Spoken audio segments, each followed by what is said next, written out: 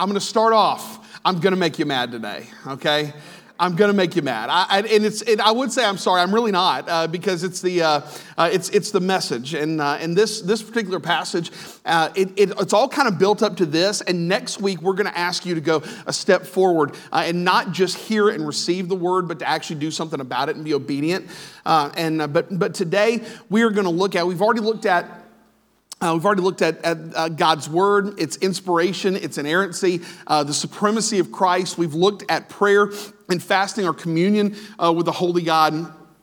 We've looked at the local church being man's hope for getting the gospel out, that God chooses to use the local church to get the gospel out. But in part of that is that He has called us to do life together. So all of these things have built on each other as we've gotten to this point. And we're going to look at today what it looks like to be a missional people. And here in Ephesians chapter 3, Paul begins with a prayer to the local church. And as he is praying for the local church, you're going to feel a subtle shift in the tone of the prayer. It almost has a real ADD feel about it. Like he's going to start off in one direction, and then he's going to kind of chase this shiny thing kind of over to the other side. And that shiny thing is going to be the mystery of God that God's revealed to him. And that mystery is how God is going to graft his people, the Jews, with the Gentiles, and how as Gentiles we are grafted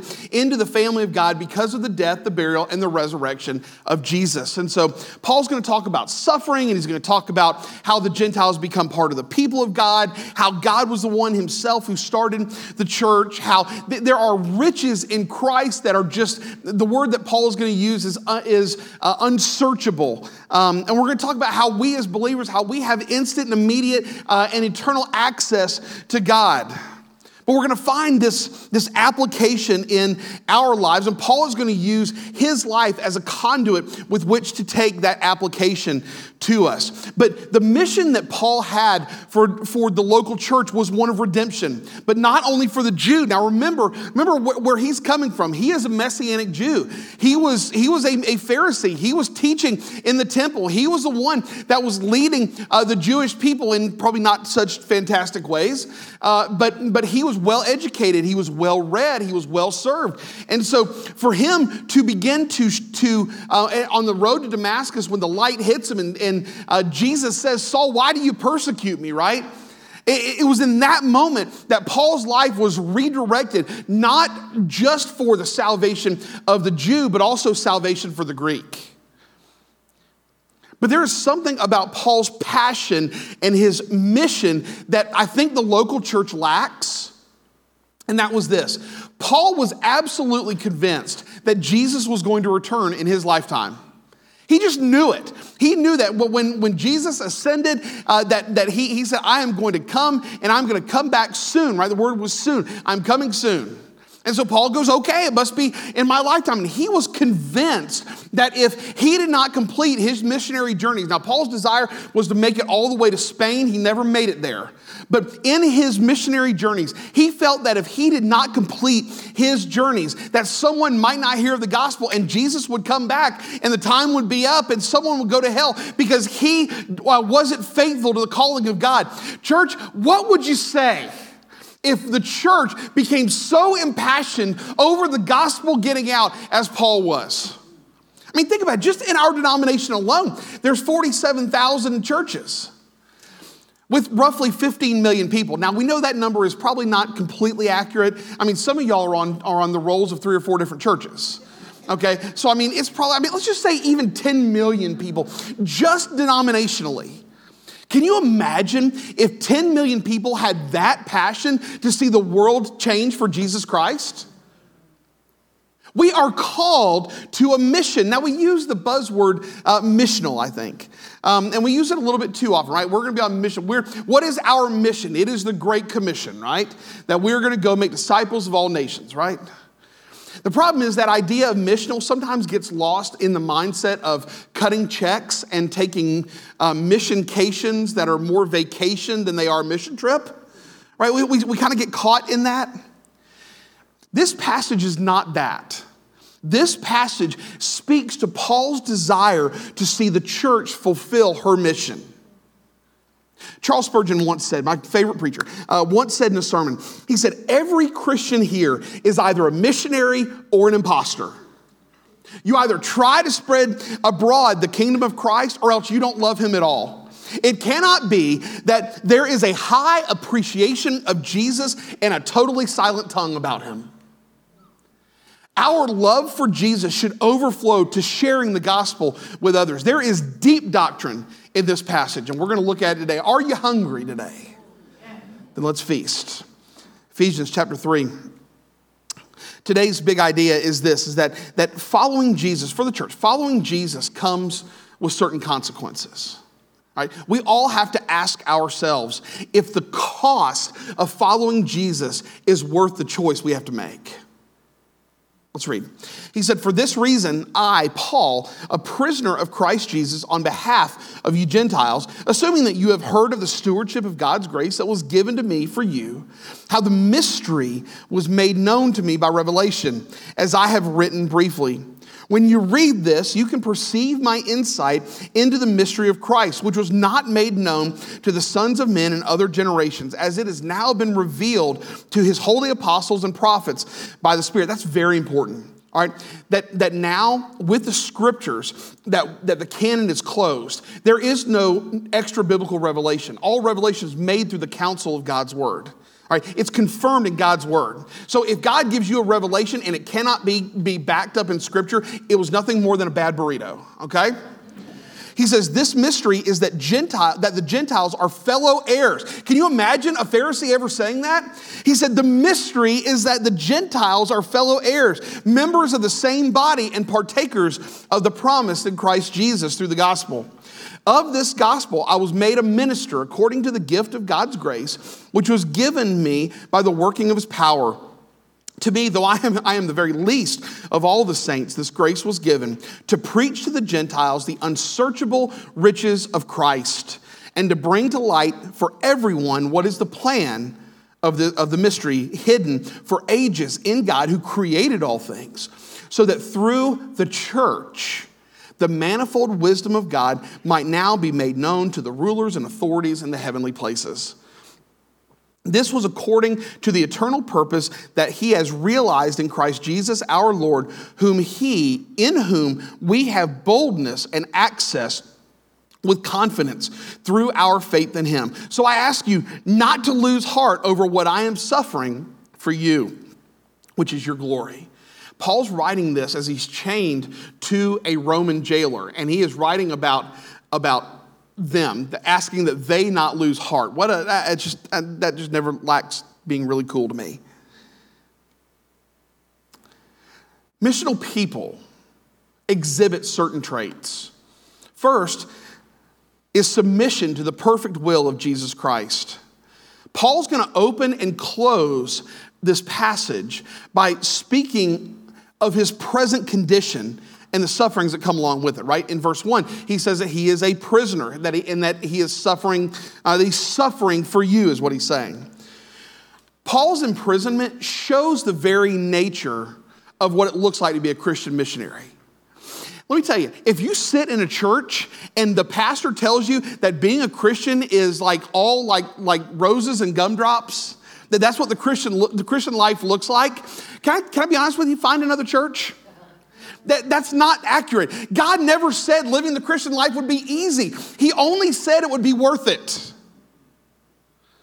Jesus called Paul to a special ministry, and that ministry involved suffering. I'm telling you, when I pray to God that God would allow me to experience his life and to experience what it means to have communion with him, sometimes, church, that prayer involves the Christian suffering. Jesus told Paul from the very beginning, we see it in Acts chapter 9, that Christ told Paul from the very beginning that he would suffer. And Paul was willing to suffer on behalf of the gospel for the sake of the mission. Interesting. I want you to look at verse 1 of Ephesians chapter 3. Look at what's more important is what it doesn't say really than what it does. He says, for this reason, I, Paul, a prisoner of Caesar. No, it doesn't say that. For this reason, I, Paul, a prisoner of whom? Christ Jesus. It was the will of God that took Paul to prison. Paul didn't see his imprisonment as Caesar thwarting the gospel of Jesus. Paul's only concern was that they could chain the man, but they could not chain the message. When the Christian is wholly submitted to the will of God, the gospel will go forth. The important thing to Paul was not safety or security or sanctity or this like fat 401k that he could draw off of in his life. He was concerned about the glory of Christ. He knew that he wasn't in prison because of some moral failure or criminality. He was in prison because God willed for him to be in prison. It was his own sacrificial commitment to Jesus that he writes while he's chained to a Roman jailer, writing a letter from prison. The most important thing to Paul was the glory of Christ. Y'all just came back from spring break. How many of y'all went to Disney? Anybody go to Disney for spring break? A couple of you. You don't have to be embarrassed. It's very cool. I mean, congratulations. I hope you got the Dole pineapple whip while you were there. I know, yeah.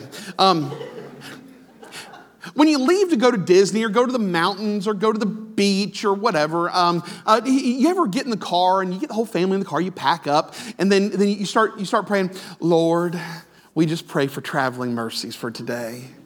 We pray that you would place a hedge of protection around this car, that we might get to where we're headed unscathed, and that your glory would go before us, and that we would be safe as we arrive at our destination.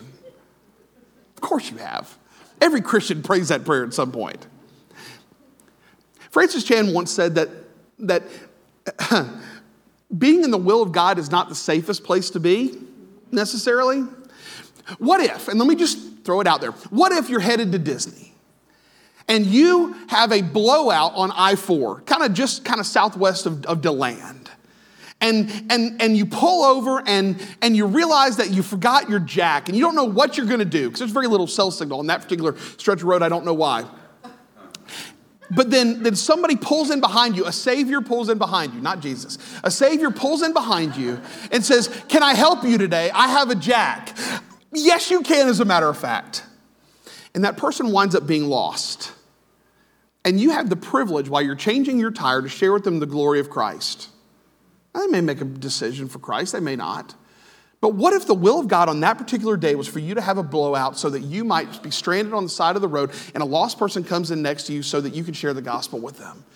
Church, being in the center of the will of God is not the safe place to be. It is the only place to be.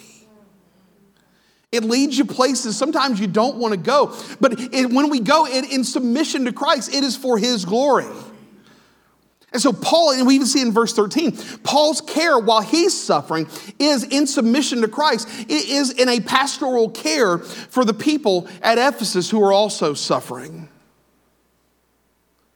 Verse 4, we see that Paul gets something super cool. I would love this. Okay, like whenever I read it, I love it. Look at verse 4. He says, when you read this, you can perceive my insight into the mystery of Christ. How many of y'all would love to have insight into the mystery of Christ? Like all the things that you read the scripture and you go, I just don't know. I don't know what he's talking about. For you to know those things.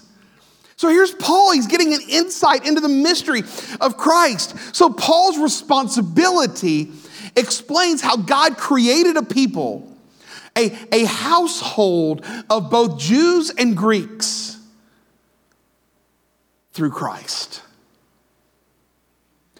A converted Jew explaining to Gentiles how they are grafted into the same promises as the people that God created for Himself. Our role as the church is to understand that there is a whosoever will component to salvation, that if you will call upon the name of the Lord, you can be saved. And then we communicate it. This mystery that Paul's talking about is not is not meant for, it's not cultic, right? Some people say, we have the mystery of Christ and only we know it. That's not what Paul's doing here. This message about Christ is for all nations. It's not for just a specific group of people. It's for all who would believe. And so Paul is urging the Ephesians to forsake anything that would cause them to puff themselves up and not receive the glory of Christ. The problem is we tend to take the idea of grace, right? It's by grace that you were saved through faith. That not of yourselves, it's a gift of God, not by works, so that nobody may boast. And, right? We're God's workmanship, right? He started this process of creation of a new person in us. And that which he creates, he will see through to completion, right? All of those things. The problem is sometimes we take this idea of grace, that we're going to submit to Christ. But you also got to do this. And for the Judaizers in Romans 1, it was, and in Galatians, you see it's submit to the will of Christ, but also follow the law, like be circumcised. Right? For others, it is, if you submit to the will of Christ and tithe. Submit to the will of Christ and serve. Submit to the will of Christ. And fill out whichever one that sometimes we tend to puff up to this idea of the bestowing and imputing of God's grace. Church, when we do that, we cheapen God's grace. While we don't reveal what Christ is sharing, the message that Christ has, as the church, we get to re-reveal it. We teach this doctrine to others. And so if you're a new believer and you're like, man, I have no idea what you're talking about, keep reading the scriptures. Study the doctrines of the faith. Study the creation. Study the fall. Study redemption. Study the new creation. Meditate, which is why we're talking about things like scripture memory and reading and meditation and memorization. Meditate on Jesus, on the centrality of the church in the gospel's propagation. Meditate on the supremacy of Jesus and the inspiration of his word. As believers, church, we should delight in the privilege of taking that message to a world that has rejected it. So understand this, Christ wants you. He's pursuing you. He doesn't need you. He doesn't need your good works. He doesn't need your perfection. He knows you can't attain it. Yet, in the midst of all of that, he wants you. He wants your guilt. He wants your shame. He wants your regrets. Church, he died to get it. We shouldn't have to die to release it. Submission to his lordship is what he wants, but also the presence of mind to see the workings of Jesus. Look at verse 8. Actually, look at verse 7. This may be a humble brag. He said, of the gospel I was made a minister according to the gift of God's grace, which was given me by the working of his power. He says, to me, though I am the very least of all the saints. Okay, I understand, like that may seem like a humble brag, hey, I'm the very least. Now, mind you, he is the one that met Jesus kind of face to face, although blindly, on the road to Damascus. Have you ever seen someone do a humble brag? And it's like, the guy that goes to the gym and works out and he says, well, because God's so good, I deadlift 600 pounds today. Or the guy that cuts $1 million check to the church, and if that's you, please don't let me offend you today. He's the guy that says, well, the Lord's been good to me, so I cut $1 million check to the church today. It's like you are definitely bragging about it, but you're trying to look humble and you don't really look that humble. All right, it's kind of what that feels like a little bit, but when you read the whole passage, Paul's like, look, I'm shocked that I'm the guy that gets to tell you this stuff. I shouldn't be. He goes on, he says, I'm like the least of these. I'm the least of the saints. I'm the last person. Now, mind you, we talked about a few weeks ago that he was one of the Pharisees that was holding the cloaks of the men that were literally rolling boulders over Stephen. He's like, I shouldn't be the guy telling you this. But Christ has done an unbelievable work in me. Paul firmly believes his position and his place in redemptive history doesn't puff him up. He deflects. He deflects from himself and onto Christ. He feels privileged to serve Jesus. Do you? We don't have to serve Jesus. We get to. Whether it's on the stage preaching or playing guitar or singing or spreading mulch, on a hot day, getting ready for Easter, or whether it's working in the nursery or whether it's in student ministry or leading one of our support groups. We have the privilege, church, of serving the risen Christ. Grace humbles us. When we look at the glory of Christ, we see the depravity of man. And we see the great work that Christ did to redeem us out of that miry clay. The least of all the saints, we give love and time and energy and effort so that everyone might know that God loves them. The beauty is when grace, we recognize God's working of grace in our lives, it prevents us from puffing ourselves up, which makes the ground at the foot of the cross level. When we're always looking up. Christ did his work on Calvary to put you in a position to tell others about him. What if I were to tell you that he has woven every detail of your life, every experience that you've had, every place that you've gone, every person that you've met, every regret that you have, every good time, every bad time, everything was woven to bring you here today in this moment. He's working in you. What are you going to do about it? God empowered Paul to proclaim that which was unsearchable or incomprehensible, the riches of Christ. It's the only time in the biblical Greek you're going to see that word unsearchable. We literally believe that Paul made up a word because he couldn't put the mystery of the riches of Christ into a word that explained it. The best thing that commentators can find is that it's an offshoot of the word footprint. And you're like, footprint? Think of it this way. Y'all ever hear of an old TV show called Gunsmoke? I grew up watching Gunsmoke. I love it. My parents loved it, so therefore, ipso facto, I loved it growing up because I didn't have control of the remote. I love Marshall Dillon and Miss Kitty and Doc and Festus and Chester, and then Burt Reynolds was on there for a cup of coffee too, and all the different guys. You know what I love about it?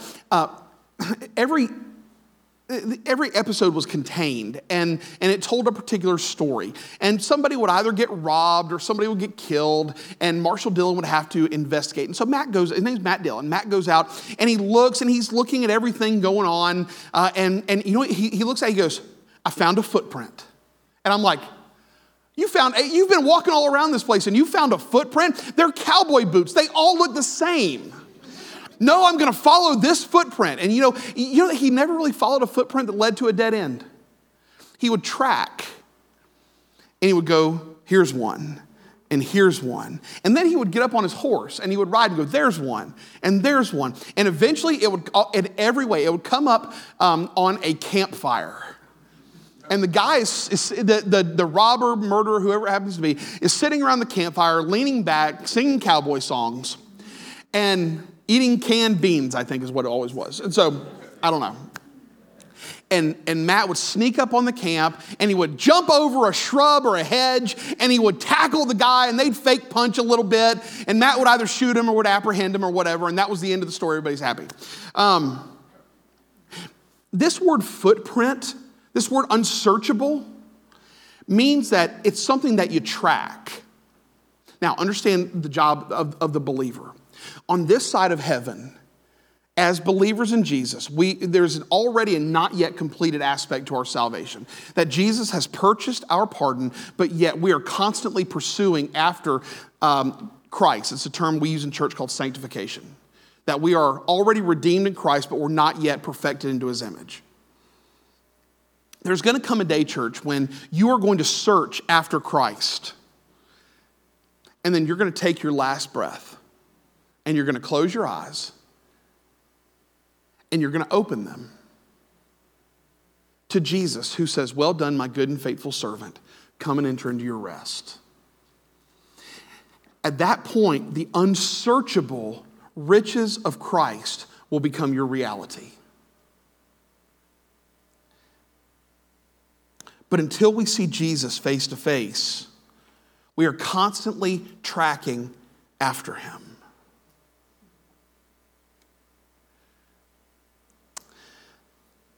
Church, some may object, saying that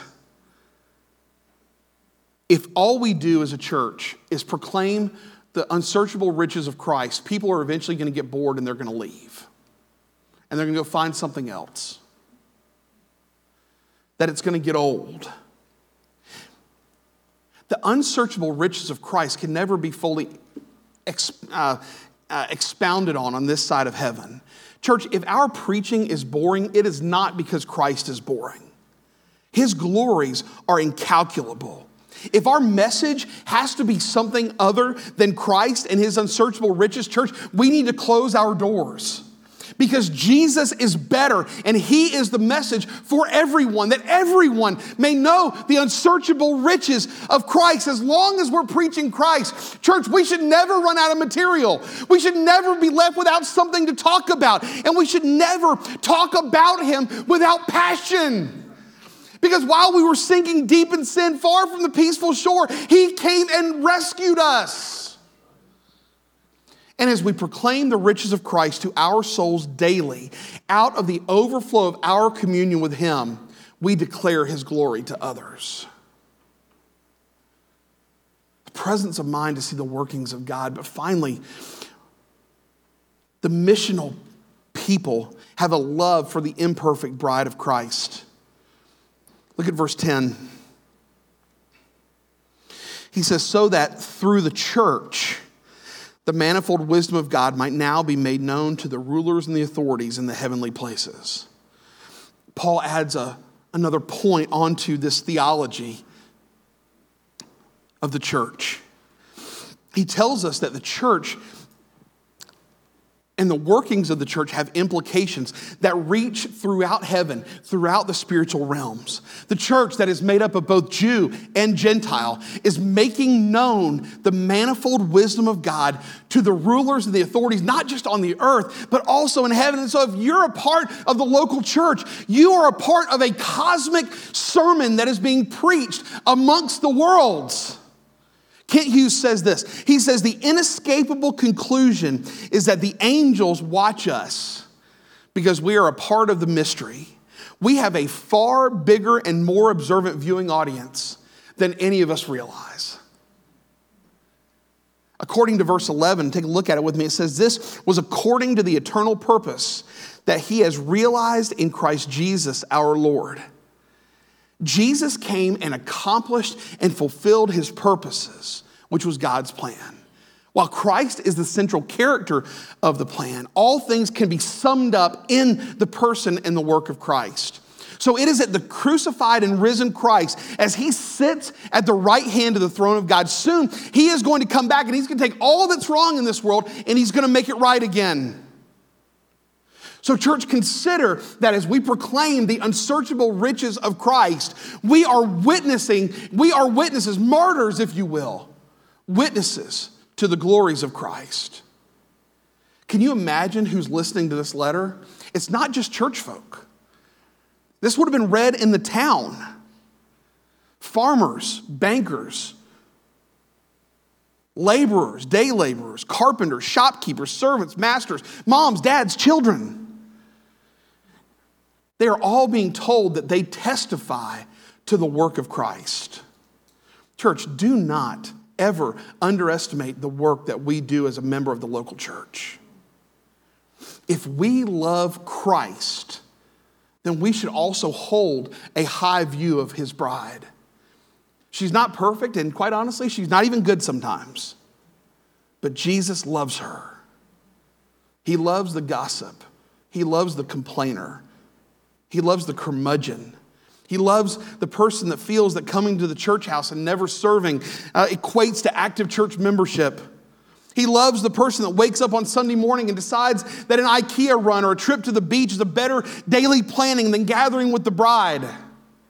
If that's you, please hear me. Jesus loves you. He loathes your behavior. He desires your repentance. But just as much as he desires your repentance, he just as much desires you to cherish his bride the way he does.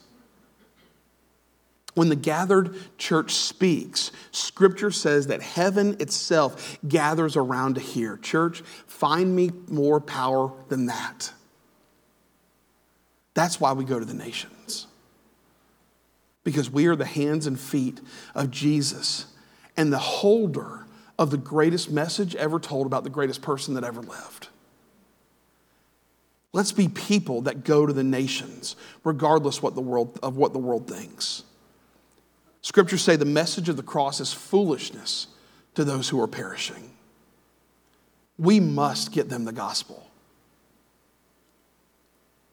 We're going to enter into a time of communion as we remember this Christ that loved us so much. We're going to remember his death, burial, and resurrection today. If you're not a believer, I want to share with you that Jesus left us with two institutions that allow us to remember the reason for our salvation. That is the death, the burial, and the glorious resurrection of Jesus. And one is believer's baptism. When someone trusts Jesus as Savior, they're baptized. They go into the water and they come out as a symbol of Jesus going into death and coming up out of it for us. But also in the institution of the Lord's Supper, when we remember the broken body and the shed blood of Jesus. Now, in 1 Corinthians chapter 11, we're going to read verses 23 through 26 here in just a moment. But before that passage, Paul gives a warning to those that might want to, what he calls, take of the table in an unworthy manner. Look, if you're not a believer in Jesus today, I love you, this is not for you. Like you don't understand, and that's not a strike against you. That is just, we would love to tell you about what that means. But this isn't for you today, it's for the church family. And so we would invite you to watch, and then after the service is over, ask one of us about it, and we would love to tell you all about it. If you are a believer in the room today, and there is unconfessed, unrepented sin in your heart that you're just not ready to give up on yet, I pray that you would. But if that's not you, and you're like, hey, listen, I'm going to chew on this for a little bit longer, I'm going to ask if you would, just don't grab elements. Just let them go by. The goal should be that there should be nothing separating us from remembering the death, the burial, and the resurrection of Jesus.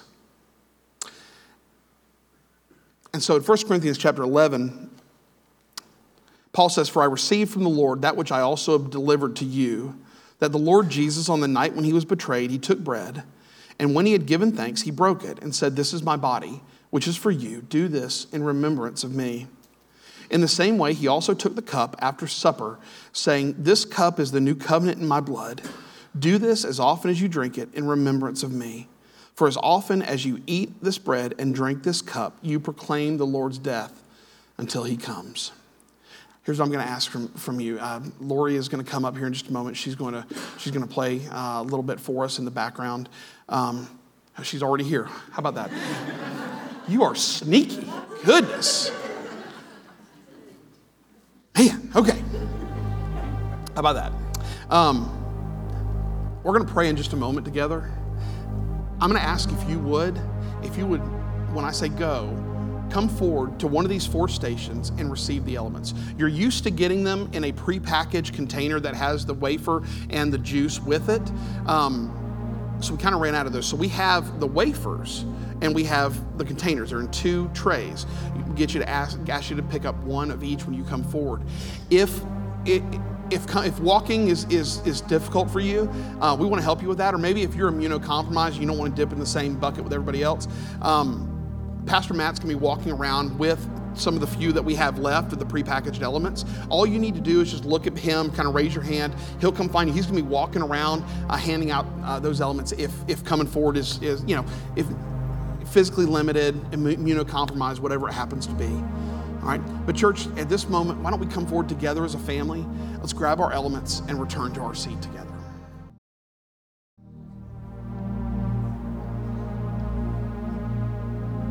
Father, we pray that in these moments, that as we remember your broken body and your shed blood, we remember the body that was laid in the tomb on Good Friday, a strange name for such a terrible day.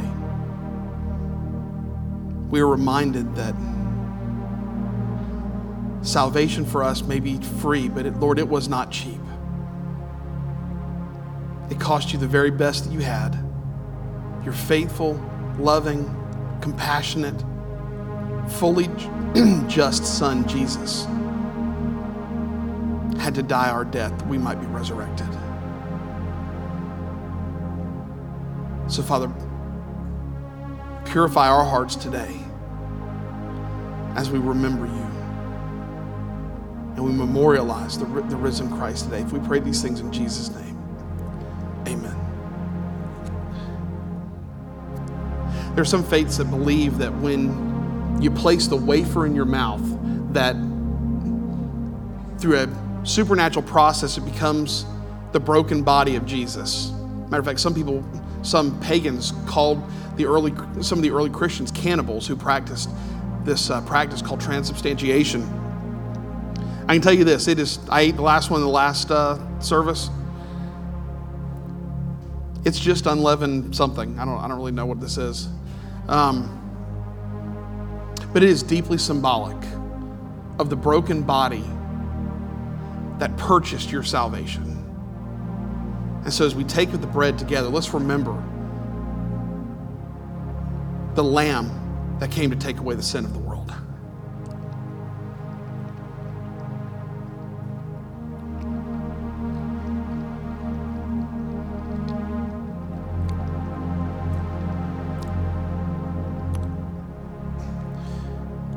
As we remember the cup today, Jesus says that when you eat this bread and you drink of this cup, you proclaim the Lord's death until he comes. Paul was convinced that Jesus was going to come in his lifetime. Maybe we as a church should adopt that same mindset. The gates of hell could not prevail against it. I'm reminded of the old hymn writer who said, "What can wash away my sin? Nothing but the blood of Jesus."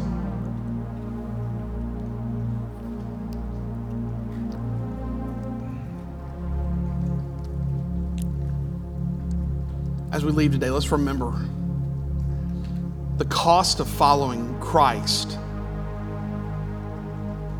is worth whatever it costs us, because God has already promised us that it cost him everything. Pastor Matt's going to be back in the Next Steps area as we close out today. If you have a question about church membership, or you want to get to know the church a little better, or if you've never trusted Jesus as Savior and you want more information, we would love to tell you about the greatest person who ever lived and lives today. Let's pray. Father, we love you and we honor you as we leave today. May we go knowing that you are holy, you are righteous, and you are good. And above all things, Father, you are worthy of our praise. So we offer you what little we have, knowing that what little we have to offer, you will make much of it and glorify yourself through it. We pray these things in the name of Jesus.